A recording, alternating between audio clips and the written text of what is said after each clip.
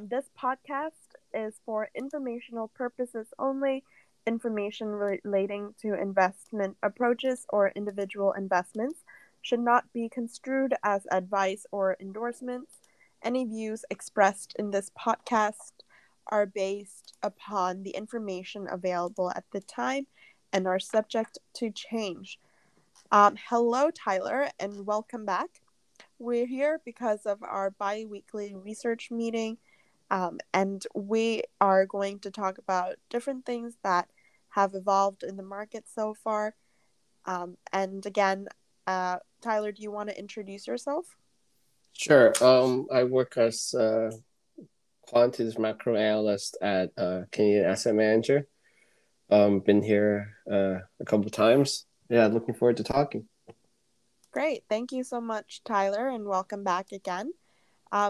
Today we're going to talk about like different things that has been evolving in the market. We see that the distribution of vaccines have exponentially increased across the Western countries. We now have different vaccine policies in regards to whether or not to have COVID passports and how to deal with the Delta variants that are coming fast and strong across US and the UK.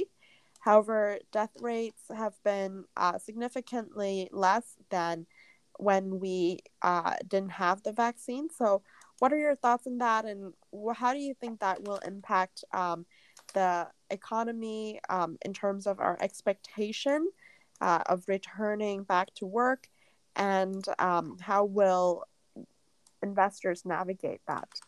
Sure.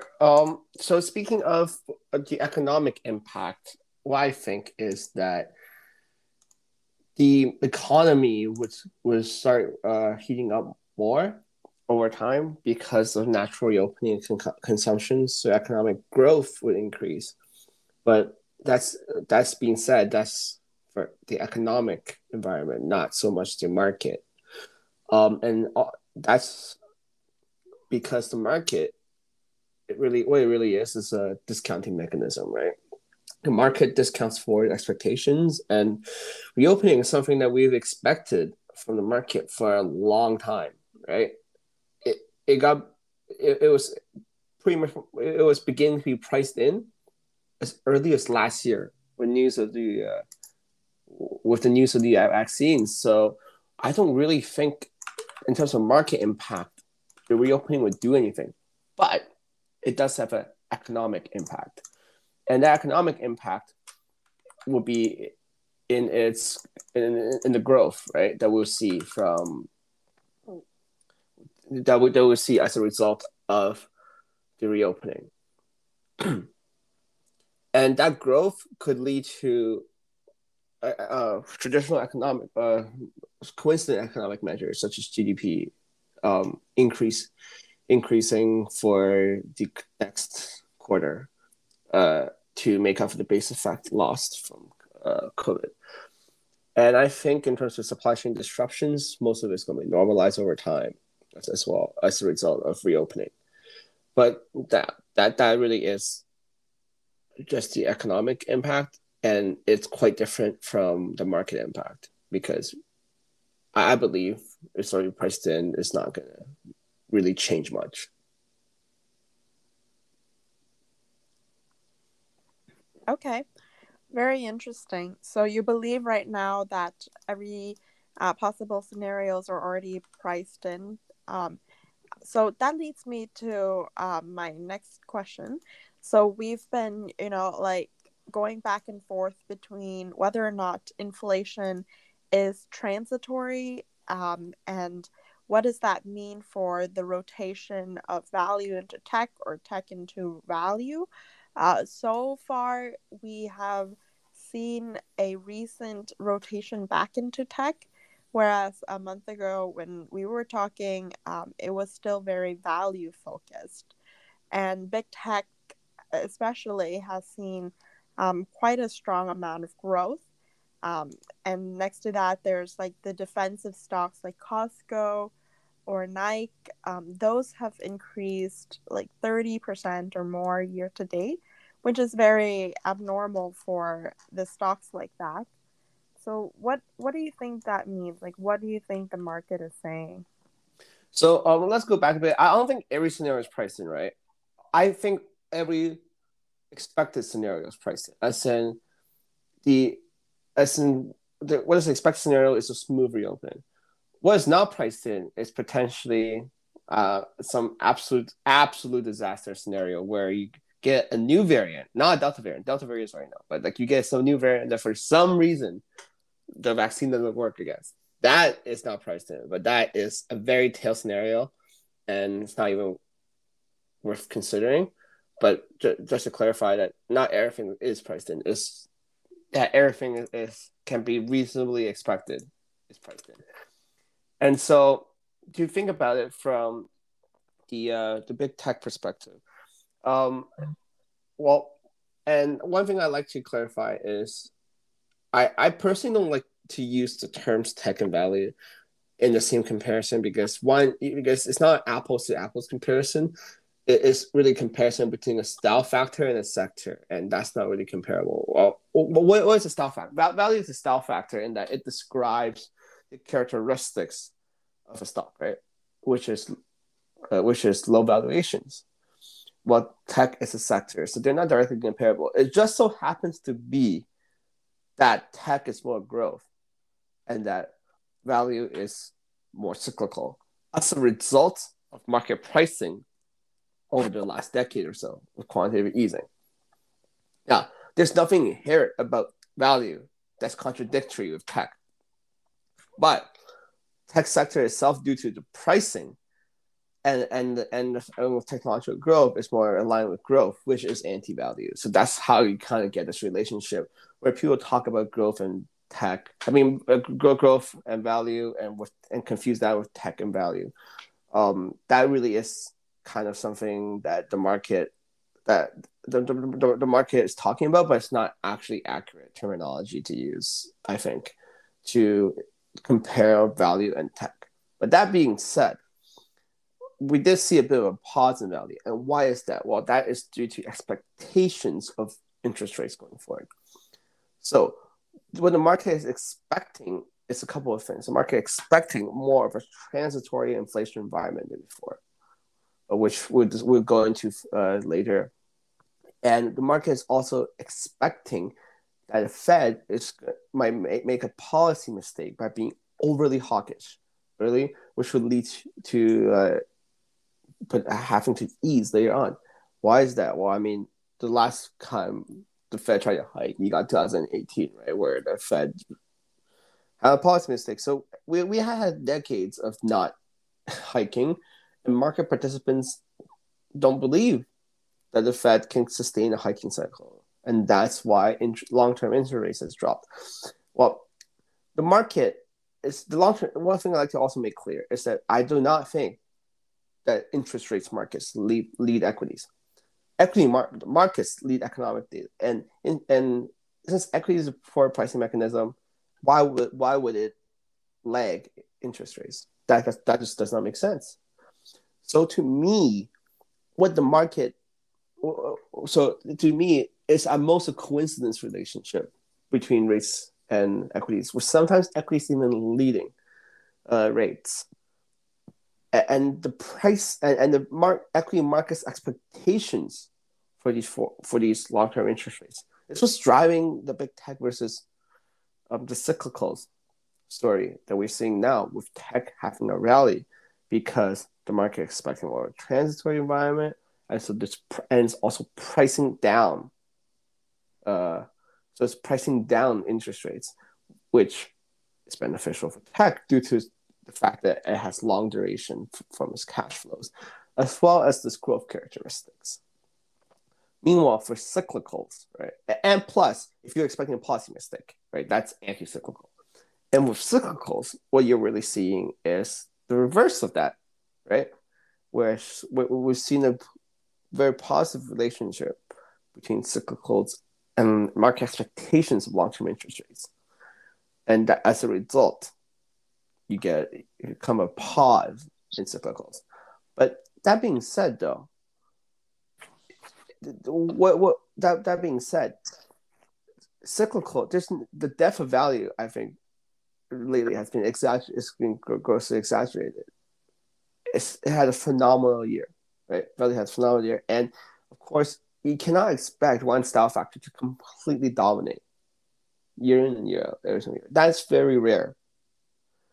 And so, even if we're in a new value regime, you won't be able to know if this is a value regime until a few years after the fact, and you look back on a longer term performance, right? And so, there really is nobody knows, but it is true that the big tech has caught up over time, and that is largely because of the expectations of interest rates and of the monetary policy. That's very interesting. So, in that case, you're seeing that we're not really like in summary. What does that mean? What that really means is right now tech is catching up because the market is pricing in a transitory environment with sustained easing, right? Because the market is not pricing in an extended hiking cycle because of the flatness of the rates curve, right? So what we're really saying is that the market is telling you that big tech benefits from low inflation and easy monetary policy, which is something that we've known that's been well known. But the reason that big tech's going up is because markets expecting this macro event to occur. So what this really telling you is the market is expecting a short hiking cycle at best, and transitory inflation, at least for now. Very interesting. Okay. And then that means that there's gonna be a continuation of value overperforming, like outperforming tech. And what do you think that would mean for oil, semiconductor, financials, and the other industry that are part of that value sector? So for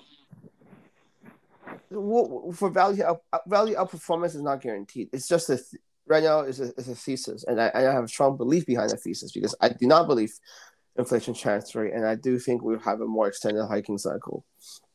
And so that is why I think value outperform. Plus, not over the long run, value has it's an alpha factor, so it does provide risk premium over it does provide risk premium over growth. Right, growth has been terrible over the long run, and when the spread increases, you can expect some sort of mean reversion. I mean, well, for value sector, I like again. I don't like to call those value sectors. It just so happens to be that some of those names are value. Oil, actually, a lot of energy names are not quite value anymore. I mean, they might be back to value against some of the names, but really they're not, right? Because they had such a stellar run over the last year. At one point it was up 40%, right? Now it came back a lot, and it's just we have to wait for new measurements and new cycles to see if whether or not they'll make it into a value basket. But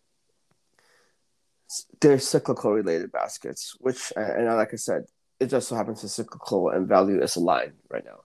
A lot of those things are actually momentum. But that being said, what I think we'll see. I mean, energy wasn't always this wasn't always such a small part of the S&P, right? It used to be a much larger portion of the index than it is now, and valuations historically have been much higher for energies and energy's names than it has been now. And same with a lot of cyclical sectors, valuations used to be a lot higher. And so if we do expect extended value or cyclical outperformance, depending on the terminology you want to use,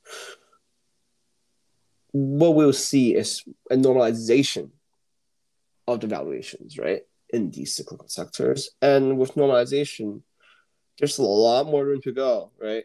The cyclical sectors have been underperforming for a very long time, and there's a lot of room to revert. And with ratings, right? We might see it's not out of the realm of possibility to see a 20% plus performance in these names every single year for a few years, right? That's not out of the realm of possibility just to mean revert. Mm-hmm. So what we're seeing now is a mean reversion rather than it saying something about like fundamentally change about the current macroeconomic landscape. Well, is it no the change in the macroeconomic landscape? If we do see it, it will be from a change in macroeconomic economic landscape, but and that's a very important but.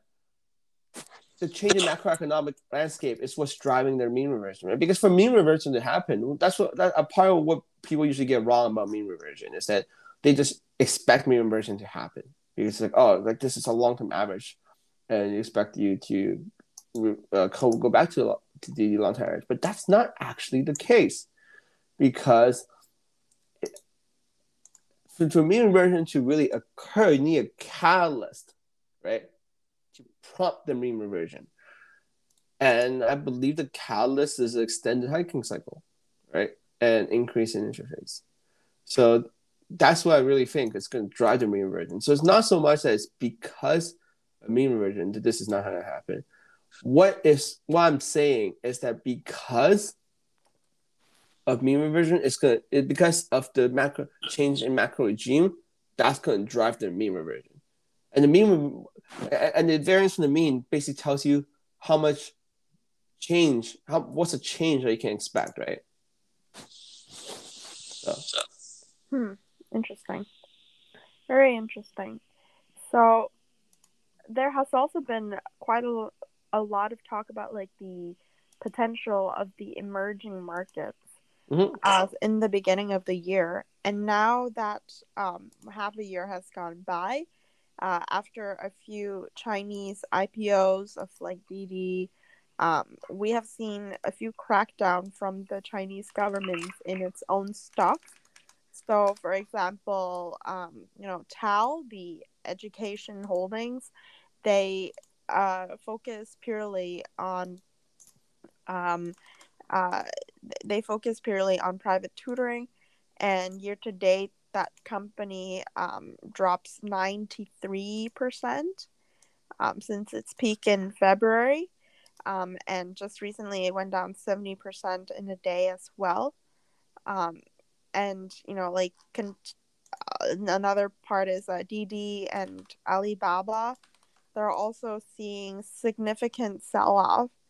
So, what are your thoughts on China banning tech, especially right after its IPO this year in the US markets? well, the thing to think about China is that China was very different from the U.S. and plus regulatory and political environment, right? Um, Political systems aside, China works on a much longer time scale than the U.S., right? Because U.S. you have your election cycles, right? That is 4 years, right, for the presidency, and you have election cycles in Congress, right? Parties come and go, policies come and go. So the focus is much on more medium term or shorter term planning than China, right? China is focused more on longer term policy, and I really do think that the crackdown on tech is a part of that longer term policy because what China expects is that if they were to regulate tech, this is as good a time as ever, right? Because if you wait to regulate tech, it's going to be too late, right? Tech is going to get too big. It's going to be too big to fail, right? Right now, it's still not too big to fail. Like it's on the edge of too big to fail in China. And so that's one big part of it. It's a much longer time scale. There's a lot of regulatory issues that has to be addressed when it comes to tech in the coming years, right? And they're just addressing it ahead of time. And so that's a very important part to think about of what how the regulatory environment is working. if they work on a much longer time scale, they don't really care whether or not it hurts the markets right now. They do not care because, I mean, they just work on such a longer time scale than the U.S. Use much shorter time scale. But that being said, going back to emerging market, yeah, emerging markets, it's always been uh, attractive market. I mean, whether or not the returns have been good in emerging markets is is yet to be seen. And from an analyst perspective, emerging markets is incredibly attractive because emerging markets have low positioning, right? It's not crowded at all, right?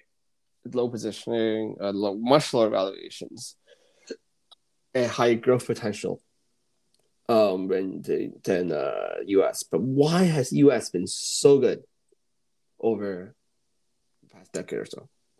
Well, that's really is because of tech, right? That's something that emerging markets does not have, and tech benefit a lot from the past macro environment, right? So that in turn is that's why I see dominance of U.S. equities. But from other measures, right? Emerging markets is incredibly attractive. So emerging markets is something I think is something that's for every single investor. You have to really. It's been something that people aren't willing to invest in because it hasn't seen the returns. Right? It's been a widowmaker. You have not seen the returns. People who went big in emerging markets no longer have a job as a result of this poor return. So it's people are hesitant, but the hesitancy also breeds opportunity for valuations. So no, what I recommend is that if you have career risk, emerging markets is not very good right now, right? That's then if you're a professional investor and you're looking for a place to invest, do not do emerging markets. But if you're a personal investor have a much longer time scale, I would buy emerging markets because it has such attractive qualities over the very long from economic perspective. Mm-hmm. Why do you think China choose now to start implementing these crackdown and ban of their own biggest, most profitable industry, especially right after it has been listed on the U.S. exchange? Well, so I'm gonna speak a bit about the Didi situation because that is unique. That isn't because okay. So nobody really knows why Didi got a regulatory slapped the way it did. I mean the time it did, right? Nobody knows. Uh, and it's all pure speculation. Pure speculation. But that being said, in terms of the pure speculation of DD, a couple of theories. I mean, one theory is kind of people are, I don't know, people are saying that the reason is because they don't really care what happens to the U.S. market, right? It gets listed, boom, and then they just wait for DD to reap the money and just slap them with a regulatory ban. This theory is that they don't want the data and technology to be spread for U.S. to get its hands on the data and technology. But what is the most believable theory to me is that DD has been warned, right? DD has been warned about its data practices and monopolistic practices for a while, right? DD has been sufficiently warned, and it's kind of but the thing is regulation and enforcement are two different things, right? And so I think what happened, in my personal opinion, with DD is that DD knew that a regulatory crackdown is going to happen sooner or later. So what they decided to do is just rush the IPO in the US to try to get money from it before it's too late, right? Because once the crackdown happens, they're not getting any money. So they try to rush it in the US to get money, and the Chinese government wasn't very happy with that, because it's essentially open defiance to their policies. They immediately came out with regulatory action against DD, right? So I really think that they have been sufficiently warned, and that's what drove the decision to rush the IPO in the first place, right? In the US, because they thought, oh, like in the US, there's not much the government can I don't have to go jump through regulatory holes, but hoops in China with A shares. You know? So that's why I think they're rushing it, right, to try to get money, and then whatever happens now, they have a stack of cash from the IPO, so they can rebuild and recover from policy action. Well, I mean, in general, right? Couple the actions, regulatory action, a lot comes from the perspective of monopolistic practices, right? Because Chinese tech has been dominated by really two sides, right? Alibaba and Tencent. It's a duopoly, and China does have antitrust laws. China only has China historically has allowed monopolies, but only if not allowed it, but like turn a blind eye to it in terms of enforcement. If they're able to make significant amounts of money, right, in the U.S. or I mean abroad, right, making a significant international revenue. And then these companies do make significant international revenue, and that's why they've avoided regulatory action for so long. But the direction is changing in China. China's now focused more on internal, right, development, right, rather than the export focus it had before. And so with internal development, it is taking the bigger focus on antitrust laws, right, than it has before. So, and that's why it cracked down on Alibaba so heavily, right? And especially with Jack Ma's personality, it just makes it an easy target for a crackdown, right? The most outspoken, loudest voice just gets slapped across the face, right? It sets an example for everyone else. But Tencent, they're actually smart. They just complied and pretty much got away with it. Yeah, so that's a big part of it. It's an increased focus on antitrust laws that they've really turned blind eye to in the past, right? The law was always there. They just didn't enforce it until now. And same in the US, the law is there. It's just it's not being enforced. And the reason they choose to enforce it now rather than later, is also due to domestic focus, right? Domestic focus due to the fact that tech, with the advances in tech and AI, right? If they don't put a stop to it now, it'll be too late, right? What I don't know if people don't really talk about this, but one thing that's really interesting about China's tech is, did you know that already China is the leading country in terms of literature, in terms of peer citations for AI research literature, right? Really? They are now ahead of the US in terms of peer citations. So the top research, right? The best research still, the very, very, very best research still comes from the US. But there's more good research out of China now than before. And that's people they're not like China's an AI superpower. Right? And that's because of heavy government investment. Right. And also so I'm gonna get off topic for a bit. For the China tech ban, because I think it's really important to set the stage of the Chinese tech. So do you remember a couple years ago when AlphaGo beat a Korean Go player called Lee Se-do, right? You remember Mm-hmm. that? One of the Yep. best Go players in the world. And then afterwards, there's a Chinese player called Ke Jie that that at the time was the best player in the world and lost every single match against AlphaGo. Mm-hmm. And so at the time, China was stunned. The government censored the games, and China was absolutely stunned. And right now, there's a lot of speculation from analysts that what happened was that the Chinese military, right, and government officials took notice of these, and it was for them, it was like a Sputnik moment. Well, for context, it was a Sputnik moment. It's basically when the Soviet Union launched the Sputnik satellite, right? Mm-hmm. It became the first satellite to be launched. What that really showed the U.S. was also advances in missile technology, right? From the USSR, and the U.S. thought it was behind in terms of rocketry, and which led to the founding of NASA and the space race.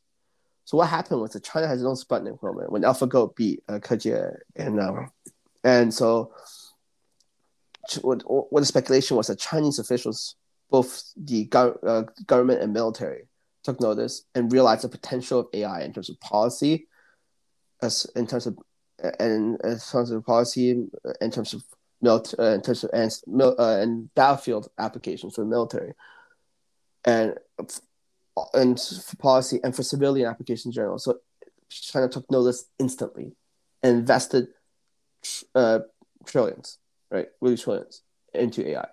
Well, I mean, not yet, but like the plans for trillion. And so China's goal is to be the leading AI superpower, right? Because it has seen what AI can do. It beat potentially beat the best player in the world in potentially the most complex game that people thought was unbeatable for computers, unsolvable for computers, and it won. And it won easily. And not just that, it got better and better and better as it played, right? So so China really decided AI was the future and put a ton of money into AI. Right? And that really, I think, is why Chinese the technology has grown so much over time, right? And also another part of it is that culturally, China is more willing to accept AI, right? Chinese consumers are willing to accept AI than U.S. consumers. Let me give you AI is already used very widely, right, in China, right? Because the concerns with data privacy aren't really a thing because people just assume that their data is being monitored anyways, right? So they don't really care. So people don't really care about data privacy because they assume that like it's not private anyways. And with the use of phones, right, for basically everything, right? Like you're in China, if you go to China, having a wallet won't do you any good, right? Because if you want to buy stuff, you pay using your phone, and so and people are just more willing to use AI and these new technologies, and it's easier to gather data, and the government's more willing to use AI. And I want to just speak another example, a big difference between willingness to use AI. Okay, medicine, for example, right? If you ask Americans whether or not they're willing to have an AI doctor, right? Americans no, because why? Because right now, for us, right, we have a family doctor, right? I have a family doctor who I go and see when I have problems, right? And he knows me personally. I've known him for like I think like 16 years now. I've known him for 16 years, right? I know him since I was 9. And I'm same doctor for 16 years. Lots of conversations with him. He knows my everything about my medical history essentially, right? Because I always went to him.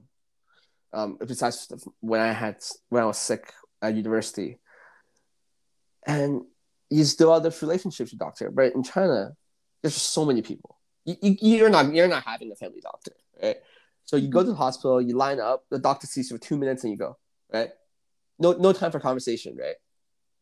And it's basically and it was so fast and efficient, and so that and so what's really then what's really the difference being seeing a doctor you barely know for 2 minutes versus getting AI, right? Like, well, like practically from what's the difference? You don't have a relationship with that doctor, right? You don't know him. He doesn't know you, right? You're just another patient in the line of hundreds, right? They see hundreds of patients a day. So due to the population size, the interpersonal aspect of a lot of things gets decreased. So which is why AI is more willing to get accepted for services, right? Because you're not getting customized service unless you're very very powerful and connected. So it's more willing to accept AI in general. Yeah, and so that's why AI has seen such growth from both the government, military, and commercial side. And now it is it is an AI superpower. U.S. still has the best technology, but China's coming up with more and more innovations, right? And if you think about the three right now, the three most powerful AI models. One is Google's DeepMind, right? Right. OpenAI's GPT-3, and then there is people don't know about this, but the Beijing Academy of Artificial Intelligence has came up with a new model, right, with trillions of parameters, and it's set to compete with its the goal is to compete with DeepMind and GPT-3. So it's getting up there, right? So China is advancing a lot in tech, and so what it's seeing is that going back to its regulatory ban, the reason it's banning tech right now, I mean, like, limiting tech right now is limit the power. Is to limit the power of these companies, right? China doesn't want to a situation where the companies are just too big to fail. And they lose power to these corporations, right? In terms of Chinese culture in China and the way that this society works is that the state comes first, right? The state is always the most powerful. So you cannot have so they cannot allow a situation where companies get more powerful than the state, right? And they see that as potentially in the future. So they're going to curb the power of these companies now. When so they didn't do it before, right? Because they didn't want to hamper the growth. But now they're at a stage where they believe that the growth has enough momentum to continue, even if they actually think they can actually get a better growth environment if they cut them all out, if they cut down the monopoly, right? So yeah, Tencent and Alibaba has been duopolistic for too long, now it's now or never, right? And Chinese regulatory action comes faster and swifter than the U.S., right? Because it's not a democratic system, right? So it comes faster and swifter, and it really is, in my opinion, stuff the U.S. really should have done. Right? But it just doesn't have the political drive behind it. The system doesn't work the same way. Not enough long-term thinking. So I think even though it looks bad now, I personally think, in my opinion, the regulatory China's tech regulations are a good thing, right, in the long run. But the market is going to feel the pain, right? And that's what we're really seeing in Chinese tech. Mm-hmm. And That is also, very to interesting. speak of the education thing that you mentioned, right? Why is it cracking down on education? I don't know too much about that, but from what I understand, the reason they're cracking down on the education sector is because they want a more. So right now, how it works is that the school system is extremely competitive, right? To get in, so this for if you want a good future, what you have to do is to study very hard at a very young age, and to test into a middle school, right? A top middle school, and then you go and then in that middle school you have to be in the best class, right? Because the classes taught by different classes, right? And so if you're in the best class, you get the best teachers, right? You know, and then what you do is then you test into the best high school, right? And then rise there to go to the best class at the best high school, and then you go and do the Gaokao, which is the national examinations, which has roots in with thousands of years in history. But with the national examinations going to university, that then you have to score very high on that to get into a good university, right? To have a good job. Mm-hmm. Otherwise, like if you screw up on your Gaokao, you're kind of screwed, like, for life, right? Like, so there's so much committed along the way. So what happens is that there's these companies, right? Chinese parents pay exorbitant amounts of money, right, to these education companies to, like, basically, like, help their kids, like, prep for these tests, which leads to a situation where you get in a lot of inequality, right, with the half and half nots, right? Because you don't have much money, you're not gonna be afford to the best. You're not gonna be afford after school tutoring, right, and stuff, and then you know, and so which causes a lot of education inequality. So what China's doing to address that is just basically, I think they're removing the middle school entrance exam. And then so the middle school entrance exam from going to middle school, and so it's going to be middle school is going to be based, I believe, on lottery system, and then and they're curbing down the education policies, on education companies, basically as a way to achieve more education equality, right? To basically just give more opportunities to the have-nots, right? for to rise in education, because it's just so competitive that I mean, you always hear stories about how these, like, poor village kids score very high on Gaokao and just go to the best university, but, like, that's rare. Like, most of the time, like, if you have money, you afford a good tutoring company, right? You're pretty set. Like, okay, let's put it this way. I moved from China when I was 9 years old. Okay, even 9 years old. I went to I went and got after school tutoring often. I had homework till late at night, right? And then I was like 9 years old, right? And yeah, I had more homework when I was 9 years old than when I was. Then for the moment, I haven't had that much work until university. Okay, my entire Mm-hmm. elementary high school life here has been chill, has been very chill. right, in Canada. But and then I have friends in China who basically study like until like midnight every single day and have like no free time, right, at all. Um, it's such a high pressure environment, and that's why they don't believe this education system is sustainable in the long run. What especially with inequality, which is why they're cracking down on education companies, right, to ban weekend tutoring. I think they're banning weekend tutoring, right? Yeah, it's part of education reform in China, and so that's separate from the tech crackdown.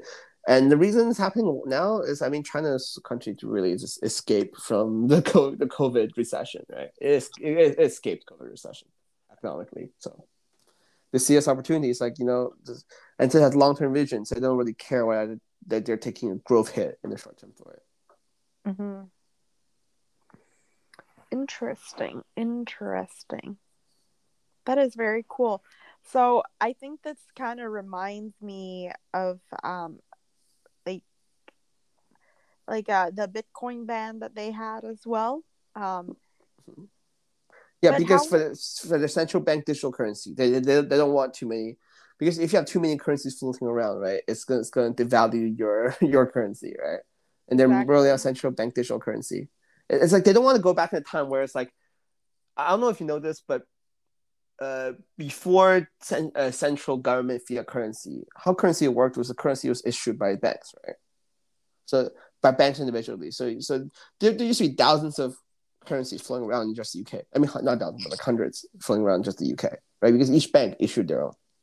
They don't want to get a situation where anyone can just issue their currency, or issue a currency, and they don't want a situation where people can just issue their own securities without government regulation. This really is what ICOs are. They don't want to bloat. They don't want a whole bunch of scams.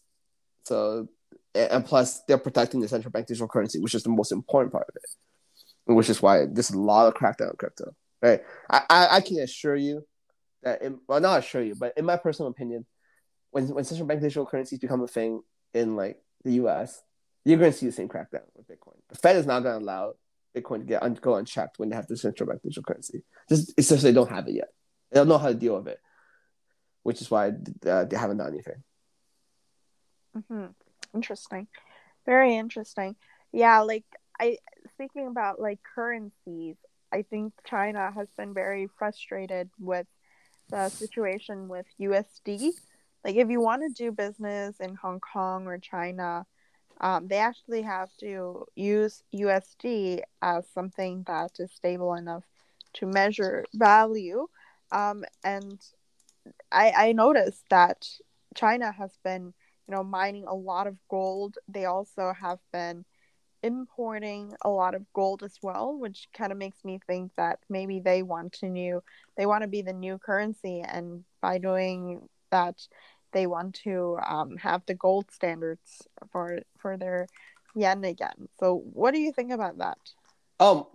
Yeah, that's actually I think a big theme for the future, and I think it's a topic we should delve into in a future discussion, because it's such a big topic. But I think that's Yeah. really the defining conflict of the it's really the defining conflict of the 21st the 21st century, which is going to be the battle for the reserve currency, right? Mm-hmm. It's really the U.S. dollar versus. I Mm-hmm. mean, I think the euro is declining currency. It's, even though the euro is better and is stronger than the yuan in terms of the potential to be a reserve currency now is declining. Mm-hmm. But it really is a battle for currency, because whoever determines the reserve currency determines supremacy. And the U.S. economy is entirely dependent on the fact that the U.S. dollar is the world reserve currency, right? If Mm-hmm. tomorrow the U.S. dollar is no longer the world reserve currency, the U.S. economy will collapse entirely. The monetary policy is not sustainable, right? It completely knows policy tools. The economy will completely just collapse. Right. And there's nothing the U.S. can do about it. And Right. so, and what really is the power of the U.S. currency? And the U.S. currency is based on the fact the U.S. is the strongest superpower in the world, right? So that's why the U.S. dollar is world reserve currency, and China's ambitions isn't to be number two, right? China doesn't want to be number two in some and subservient to the U.S. China wants to be the most powerful. And if your goal is to become the most powerful country in the world, which is and it's called I think it's like the China dream, right? That's what the government calls it. If that's the China dream. Then like, are you going to accept that a rival country's currency is the world reserve currency? Of course not. No superpower will accept that. Right? And that's going to be a big hurdle for China to cross before they become the dominant superpower. Right? Right. Is to battle the U.S. dollar, and yeah, and that's why they're doing central bank digital currency. Central bank digital currency is a huge part of it. Another part is commodities markets that trade in yuan, right? Doing business in yuan. That's such a big part of the plan. Yeah, that's totally true. Yeah, so to wrap up the point on China, how do you think China's stocks are going to recover after this massive drawdown in the market? That's hard to say.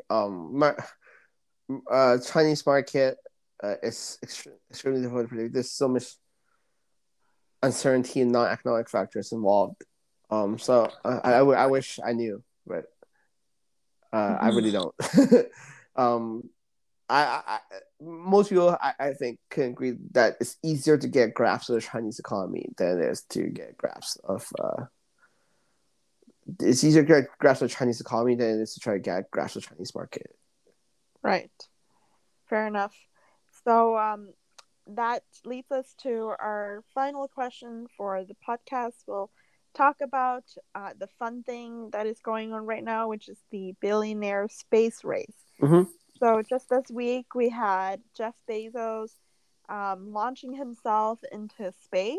Mm-hmm. I think his debut to space have caused a lot of controversies, but it also opens a lot of doors for commercial space travels as well. So, what are your thoughts on that? And do you think that it's overly excessive for them to go to space, or it's actually good for humanity? Mm-hmm. Well, I think okay. So there is a couple of things to talk about with this. So the main thing is it's whether or not it's whether or not this is the defining moment for the space race. So I do think yes, it is right, and that um it's such a big profile, right? It's just a big profile, big profile event in terms of civilian space travel. But there's a lot of debate on whether or not they actually went to actual space. Like I mean, in definition, yes, they kind of in the strictest definition of space, they went to space, right? Like in terms of what NASA defines to be space. But they really went to space for a few seconds, right? Like just above what was considered space for you and came back down, right? So that now, so it's in terms of technology, it wasn't a big leap forward in technology. Nowhere near what the Tesla rocket launch was. Nowhere near going back to the Saturn V, right? Rockets to the moon, right? Going to the moon, Neil Armstrong, the Apollo missions. Right? In terms of technological leap, it's not that big. But what it is it's a high profile right, event. Whether or not it's good for what the space the private space race is definitely good for society in terms of technological development and tries to link it back to the previous discussion. A lot of Chinese private companies are actually trying to do the same thing to enter the space race, but I digress. So whether or not this is good for humanity in terms of technology, yes, but it does provide a lot of danger, right? What is a side effect of a lot of space development? Space waste, right? You have a lot of waste in space, and why is that an issue? Right? Because if you have a lot of waste floating around in low Earth orbit, it basically makes it more dangerous to go to space in the future, right? Because the space debris travel at very high speeds, so even a very small piece of debris can cause a lot of damage, right? And so if we're not careful if we're not careful with this, well, we end up in a situation where we just have so much space waste that going to space would not be feasible anymore in the future. So I really think we need to solve the space waste problem before the space race really starts heating up, right? Because the waste in space is being created faster and faster, right, on an exponential scale, and that is one thing to really be aware of. If we're not careful, space will be a far fetched dream, right, for humanity. Right. And I think we're not we'll see private space travel. Not immediately. I mean, I, I can't really see enough people paying that much money, right, to go to space for just a few seconds. Not now, but it does signal the development of a new industry. But in terms of whether or not you should invest in that, no, I think we discussed the last time where I do not think it's investable yet. But yeah, it has pros and cons, right? But I think this is nowhere near the event that Apollo missions were. So, but people have been hyped up to be kind of like that. Mm-hmm. Very interesting point of view. More realistic point of view than a lot of the Wall Street bettors have been pumping it out to be. Like they have been trading SBCE and causing it to rise 100%, but also have a drawdown of 70% in just 1 month. So you can see that there's a lot of craze around it. But nonetheless, this was a great conversation again, Tyler, and it's always amazing to hear your opinion. So this wraps up our podcast for today.